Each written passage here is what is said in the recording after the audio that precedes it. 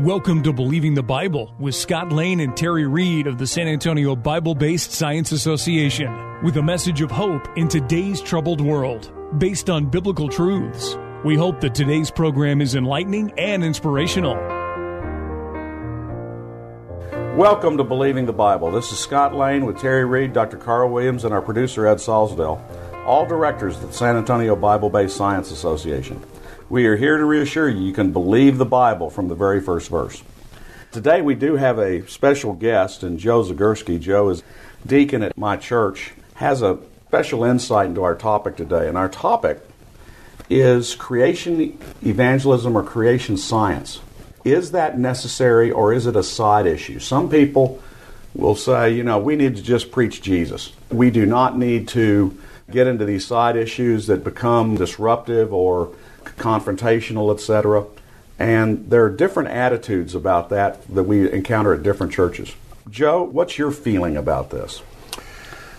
Opinions vary. My pastor at my last church would say evangelism only. He thinks that getting into young earth and taking a stand on that versus evolution is distracting and can lead to arguments. I completely disagree. And for me, it was the fact that, the world we live in today, our kids are basically schooled to be atheists. It's millions and millions and millions of years. And you cannot take millions of years and reconcile it with the Bible so that it makes any sense. And it was probably the thing that led me away from the Bible. And for me, it started out as a comic book, be honest with you. It was a bunch of fables and stories and a lot of things I didn't understand, but I think we are so smacked in the face today with evolution. There's no escaping it. And if you want to have people not believe in the Bible, just teach them that. Teach them that they're food for worms and that, we came from nothing and I don't know if we were rocks or lizards or whatever, but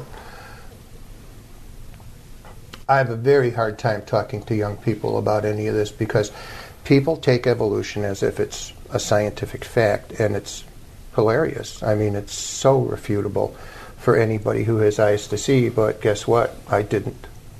In your background, you were leading a very secular lifestyle and super secular belief systems. And what brought you back was the teachings of Kent Hovind. Was that correct?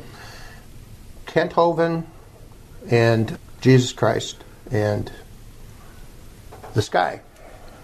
I couldn't reconcile Jesus Christ. He was an enigma that just would not go away. But I realized through my own research he's a historical figure. He's irrefutable. There's more secular proof that Jesus Christ walked the earth than there is for the emperor at the time he was alive. I was actually directed to Kent Hovind seminars by an atheist who thought he was hilarious, and I thought I would sit down and watch his seminars to pass the time. And I was really relishing the idea. For me, it would be like this comedy show. And I listened to 6 2-hour seminars of Kent Hovind. By the end of those seminars, I had King James in front of me because that's what he uses. And I was sitting there crying. I was overcome by the Holy Spirit. And that was it. Bam. One of the interesting things, I do something which we call the Creation Series. And it's a list of 10 programs. We've just completed it in our own church. And one of the things I do at the end is tell people, I haven't proved creation, but they haven't proved evolution. And the truth of the matter is, what I want you to do right now is evaluate everything you've seen and which one is more credible. And your evaluation at the end of those 12 hours of sessions was that the case for creation was just crystal clear. It's irrefutable. And that evolution falls on its face. This is the thrust of what we're trying to get done with creation evangelism. Terry, what are your thoughts when you hear, we just need to preach Jesus. We don't need to get into this creation stuff?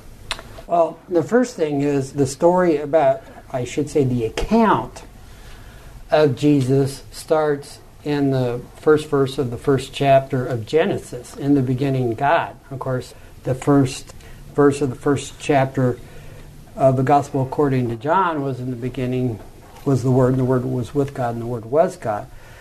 So, yeah, Joe's absolutely right. I mean, if you're not going to believe the Bible starting with Genesis, you're not going to believe the Bible, so you're not going to believe about Jesus. Okay, so this becomes a biblical authority question. Absolutely. Yeah. As to whether or not our audience is actually going to pay attention to any of this. This is something that we heard in an interview we had with a docent from the Creation Experience Museum in Branson last year. We asked her, why are you doing this? And she said, we've got to educate the public that there is an alternative explanation for the world they see rather than just evolution in billions of years. Because if that's all they know, then the Bible is foolishness to them. We have to set a foundation so that they can understand what we're going to talk about with You Need Christ. And that kind of background. One of the first things that Kent Hovind said that really smacked me in the face, and I love to tell this to people because I like to watch their jaws drop, is when you read that first verse in Genesis, essentially it says, God created time, space, and matter. I have a bottle sitting in front of me, and it has to take up space, it has to be here now, and it has to be made out of something. And God created absolutely everything in that very first verse, and it is the true history of our existence. And that, just that opening statement that he made brought the Bible right to my door now in this century, and it was no longer something old and archaic and to be made fun of. And just to make a point of that, it's interesting to me that the biblical interpretation of that time, space, and matter all came into existence instantaneously with God speaking it is in concert with our current observations of the universe, that there was a beginning to all of this. You are listening to Believing the Bible. This is Scott Lane with Terry Reed, Dr. Carl Williams, and Joseph Gursky. If you would like to learn more, go to sabsa.org. That is SABBSA.org. Today we're talking about creation evangelism, whether it is a side issue that really needs to be avoided or whether it is the key to evangelism. Carl, you do a lot of work with the materials from Answers in Genesis. One of those is the 7 C's. What are the 7 C's of creation that they teach?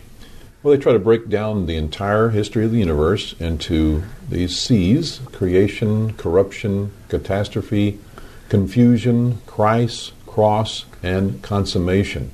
So by looking at these various chapters of history, they coincide with what the Bible says, and using these different C's, we can see where humanity has seen God and His glory and His creation, turned from God, stayed turned from God, and suffered the consequences and the catastrophe, further resisted God in the confusion of the languages at the Tower of Babel, and then finally God brings to time, in His timing, the appearance of Christ incarnate, and then Christ's sacrifice, ultimate sacrifice for us on the cross, and then the prediction that is in Revelation of the coming reshaping of the world to become like it was when He first created it, a perfect world where we will have no crime, sin, and no death.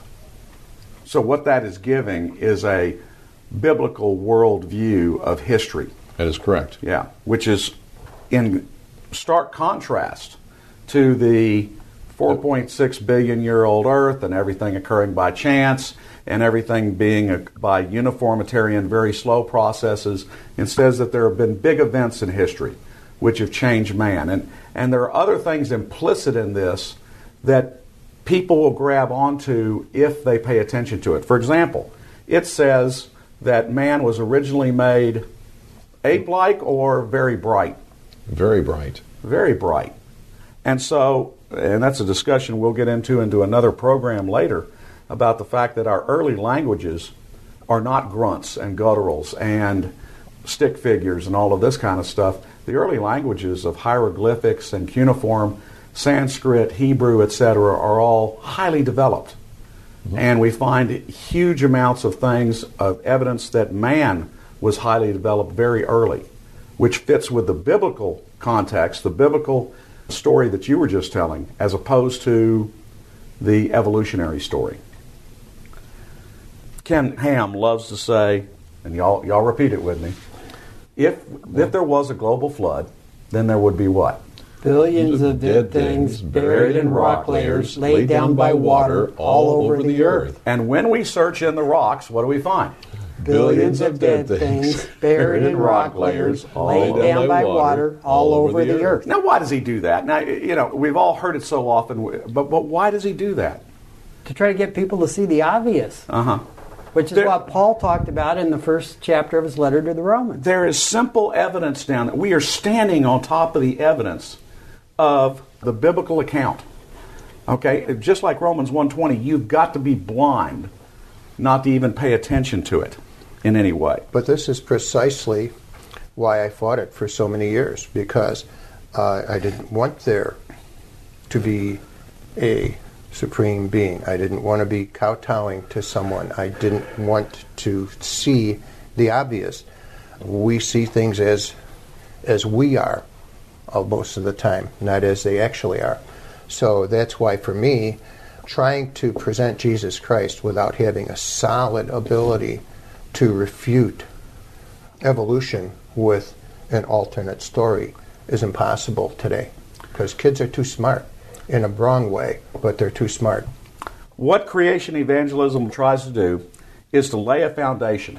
We are told in Scripture that you will not be successful if you lay the seeds of evangelism on rocky ground, that you need to put it onto fertile soil. Well, to make that fertile soil in today's society, we need them to have an understanding that there is a different worldview, that there is an alternative to evolution out there. Information for creation events in our area are on our website's calendar page. For more information or to schedule a presentation, go to sabsa.org or call 210-599-7240. When you go to our website, you can click on a link to our newsletter. Our website has a link for contact information on which you can order our newsletter to be emailed to you, or you can call us. Also go to whyshouldyoubelieve.com. That is Terry's website containing articles looking at current day issues from a biblical perspective. SABSA meets the second Tuesday of each month at 7 p.m. We are now meeting at Faith Lutheran Church just south of the corner of Jones Maltzberger and Thousand Oaks. There you will find biblical apologetics and creation science teaching found nowhere else in Bexar County, as well as the availability of books and videos on these important subjects. If you missed any part of this show, you can listen to the show anytime by going to the AM 630 KSLR, the Word in South Texas website. Click on KSLR Podcast, scroll down until you find Believing the Bible. Please join us again next Saturday for Believing the Bible. I'm Scott Lane, and for Terry Reed, Dr. Carl Williams, and Ed Salzville, thanks for listening, and we hope you found today a reason to believe the Bible.